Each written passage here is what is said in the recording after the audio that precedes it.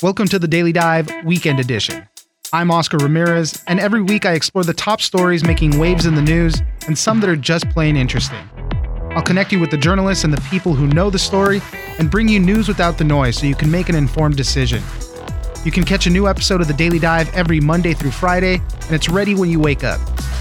On the Weekend Edition, I'll be bringing you some of the best stories from the week. This past week was Christmas, and of course there was tons of gifts and toys being handed out, but there's one thing you should be aware of. Collectible toy values are on the rise. Matthew Kitchen, gear and gadgets editor for the Wall Street Journal, joins us to talk about the rising collectible market and the 20-year rule. That means start looking for your Power Rangers and those Harry Potter toys.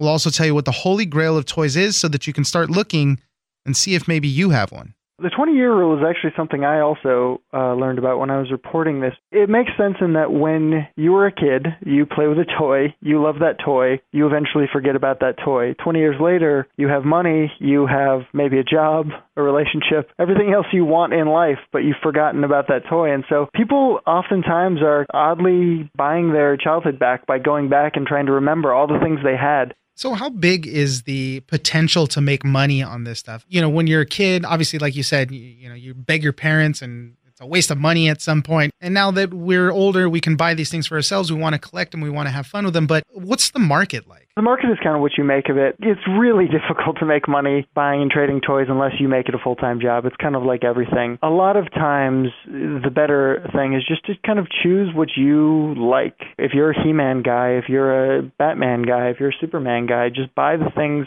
that you like and kind of surround yourself with the things you enjoy.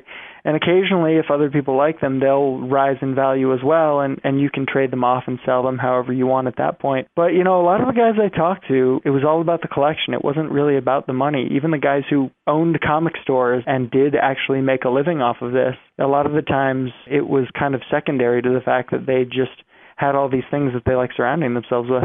We always hear phrases like mint condition in the box. Why is the box such an important thing with collectibles? The fact that the box kind of guarantees the condition of the toy is obviously important. But what was really interesting that I came across when I was reporting this out was that James Gallo, who's the owner of Toy and Comic Heaven in Willow Grove, Pennsylvania, who's also an avid collector himself, had kind of explained that the box is the thing that gets thrown away. You rip it open to play with the toy, and so the box is actually as rare or more rare than a lot of the rare toys because they just get discarded. And 20 years later, you have a toy, but you don't have a box. There is as much or more nostalgia tied to the box. It's about Christmas morning, you maybe didn't get that thing you want, and all of a sudden your parents are like, oh, what is this surprise gift we found behind the sofa? And they bring it out and you shred it open, and the first thing you see is that Optimus Prime or whatever it is staring back at you through the plastic, and that becomes a very important moment. Sometimes much more so even than actually bashing the toys together. Here's the big question, and everybody perk your ears up right now.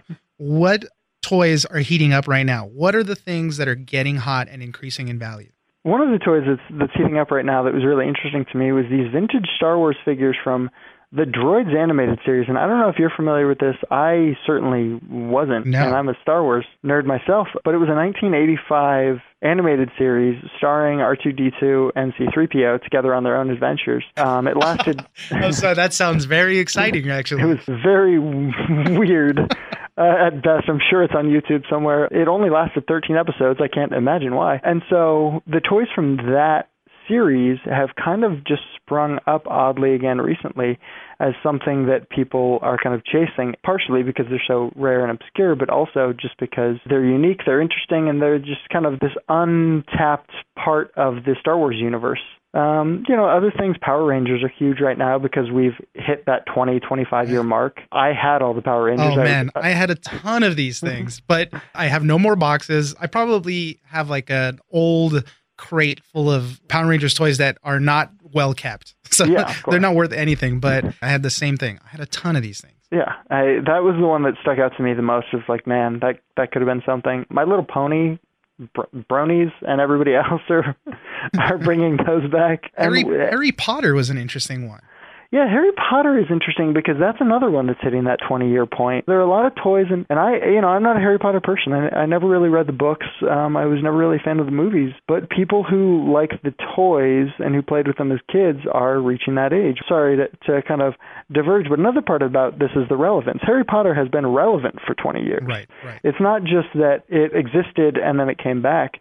Harry Potter has, we've had our movies, we've had our books, we've had our toys, we've had a spin-off series at this point. And so that amount of relevance really matters to the toy being important as well, because it's not only rising and falling in value, it is just consistently going up because the toy and the property, the IP, never goes away. What are ones that we should not waste our time on? The Funko Pops. The Funko Pops are really losing value for a couple of reasons. One is just that there's no play value. You just kind of put them on a shelf and you stare at them and you're like, well, those are nice. Right. And then you walk away. The other part is that there's just too many of them. Yeah, they're making them for every single genre and movie and everything. There's this weird balance with collecting. When there's too many of something, you just can't collect them all, so you feel defeated. And when there's too few of something, you can't collect anything, so you feel defeated. And so there really is kind of an interesting groove that these toy lines have to hit to kind of catch that wave and really blow up. Last question I have for you. What is the holy grail of collectible toys? And it was funny because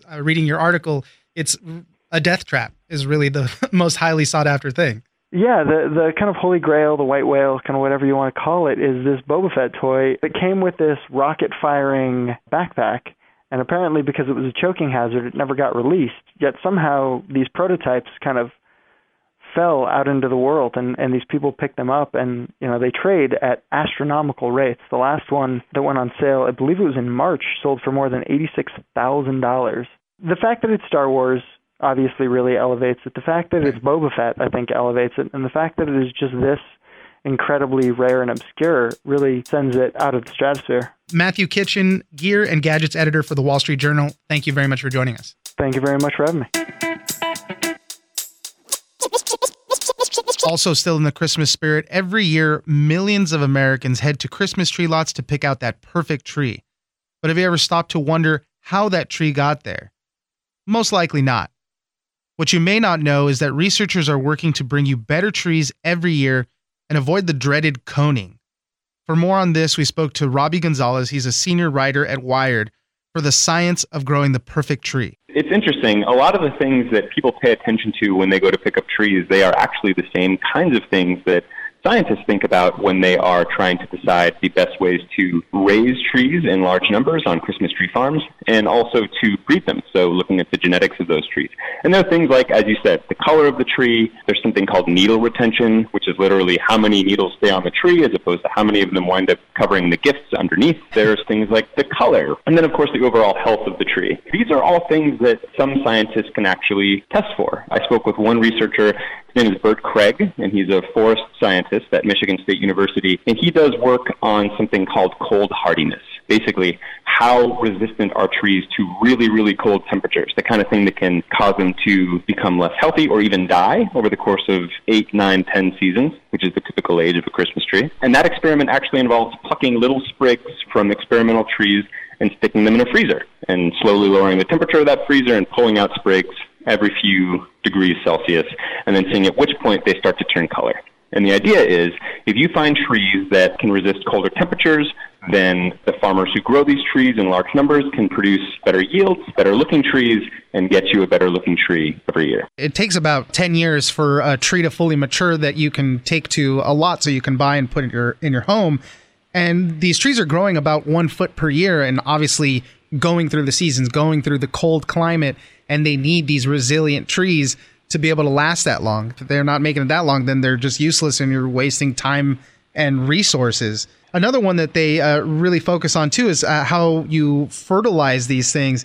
And it was interesting that you noted in the article that old farmers used to over-fertilize these things, and it have a number of different effects where it would affect the groundwater and whatnot. And through these kind of analysis, we're able to figure out, you don't need to fertilize them that much, fertilize each tree, and you save time, money, and don't affect the groundwater that way.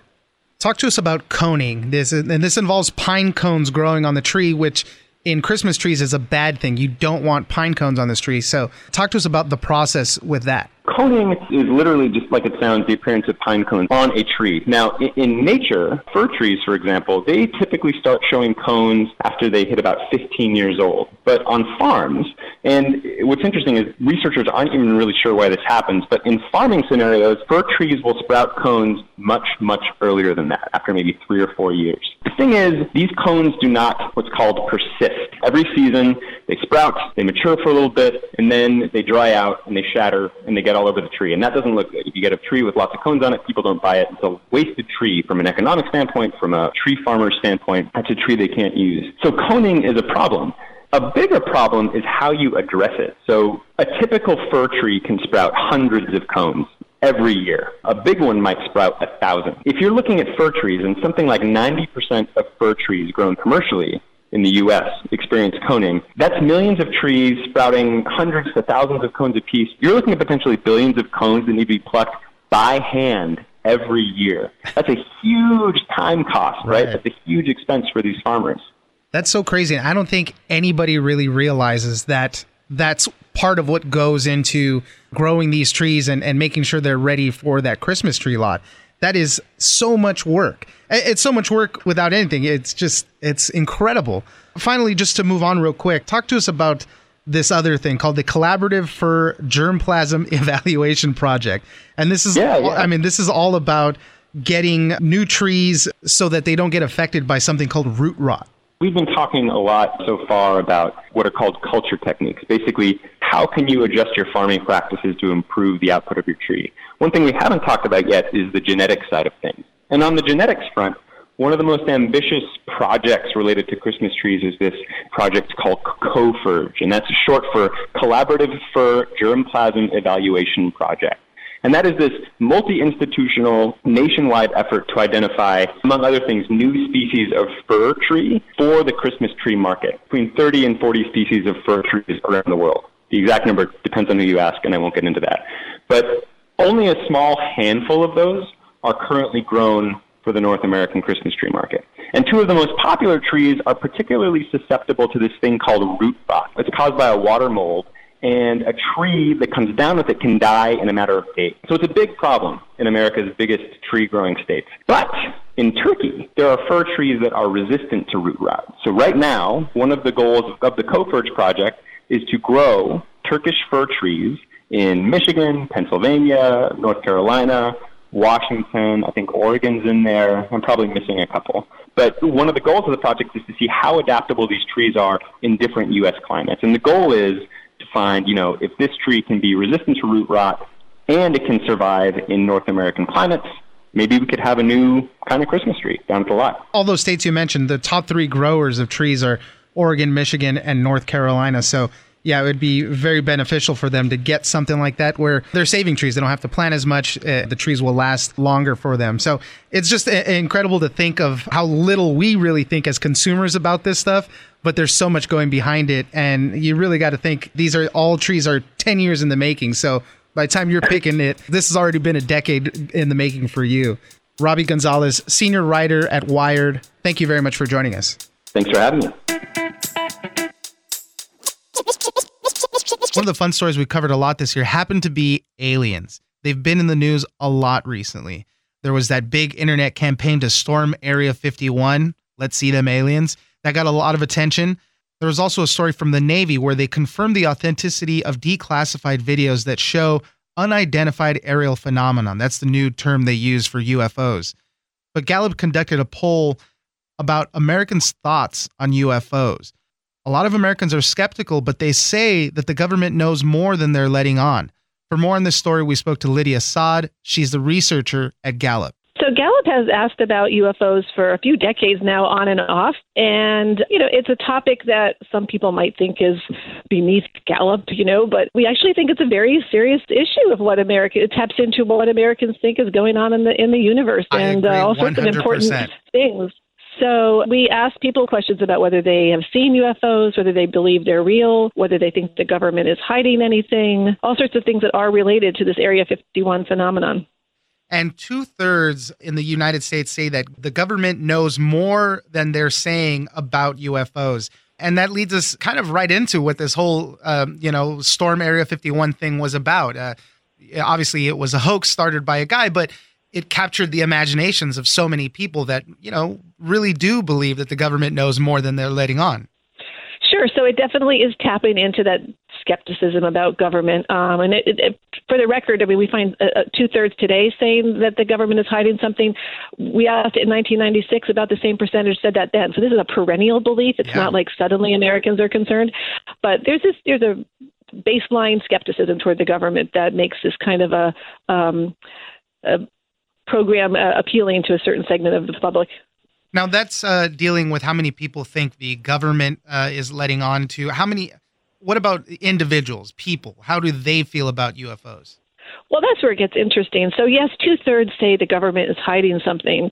And we also ask a question, do you think when people see UFOs, they're seeing something real? And a majority say yes to that. But then when we say, do you think that UFOs are actually alien spacecraft visiting Earth from other planets, or that all UFO sightings can be explained by something else, such as human activity or natural phenomenon? And there we get only a third, 33% saying that some UFOs are actually alien spacecraft. Most of the rest say it's something else, something that can be explained by human activity. And then you get a residual, a little bit are unsure. So far fewer people out there actually believe in UFOs and think the government is hiding something. Piggybacking off of that, there was this recent report about these 3 allegedly declassified videos showing U.S. Navy pilots trailing some unidentified flying objects. These videos are a little older, but there was a spokesman for the Deputy Chief of Naval Operations for Information Warfare who actually confirmed that these videos are authentic. They were not supposed to be released. There was some flub in paperwork or whatnot,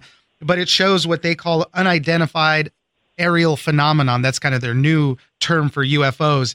So there is some quote unquote evidence about this. So that's why I love these topics and these conversations because they lend themselves to your imagination going wild. You guys at Gallup were learning exactly what part of the country also experiences or thinks they see these alien spacecraft more. It's happening more on the West Coast than it is on the East Coast or in the South. So we can break out our respondents by 4 regions of the country: East, Midwest, South, and West. So the West is more than just the coast. It would include Arizona and Utah and some of these places where these military installations are. And there we find 41% in the West saying that some UFOs are alien spacecraft. That compares with only 27% in the Midwest and about a third in the East and the South. So you have 4 in 10 people in the West holding that view, which is notable. And then they are also more likely in the West to say they have personally seen something they believe was a UFO, 20%, versus closer to 12 to 15% everywhere else. So the West is definitely more of a hotbed for UFO theories. Yeah. I live on the West side also, so that's interesting. I'm gonna have to start surveying all of my friends to see what they come up with. One of the other interesting things that you guys found were Americans with no religious affiliation are more likely to put stock in UFOs. 40% saying they believe in some type of alien visitors. A little bit. So 40% with no religion, but it's still about a third of those who are either Protestant or Catholic or some other Christian religion, which some might say would be contradicting religious beliefs. But you've got a third of Christians saying they think some UFOs are alien spacecraft. But yes, it's higher among the non-religious at 40%. This is one of those conversations that is really never going to go away. People's imaginations are always going to take them away on this thing. Obviously, movies and TV help with all this. Lydia, give us the bottom line on what you guys learned in this latest survey. So clearly there is an underlying percentage of the public that believes that UFOs are real foreign visitors, the foreign in the UFO version of the word. And that's okay. I mean, there's reason to believe it. I think these stories about the government videos are fascinating to read about. But you have just as many people who say, yeah, the government's hiding something, but these aren't really aliens. The government's probably covering up military secrets, or they aren't sure and they don't want to alarm the public. So there's just as many people who are skeptical of the government, but for other reasons. And then you have another third who are like, what's this all about? I don't believe in aliens. The government's not covering anything up. You're all crazy. So that's how we kind of break down camps of thirds on UFOs, if that makes sense. Yeah. Lydia Saad, researcher for Gallup. Thank you very much for joining us. Appreciate it. Anytime. Don't forget to join us on social media at Daily Dive Pod on Twitter and Daily Dive Podcast on Facebook. Leave us a comment, give us a rating, and tell us the stories that you're interested in. Follow us on iHeartRadio or subscribe wherever you get your podcast. I'm Oscar Ramirez, and this is the Daily Dive Weekend Edition.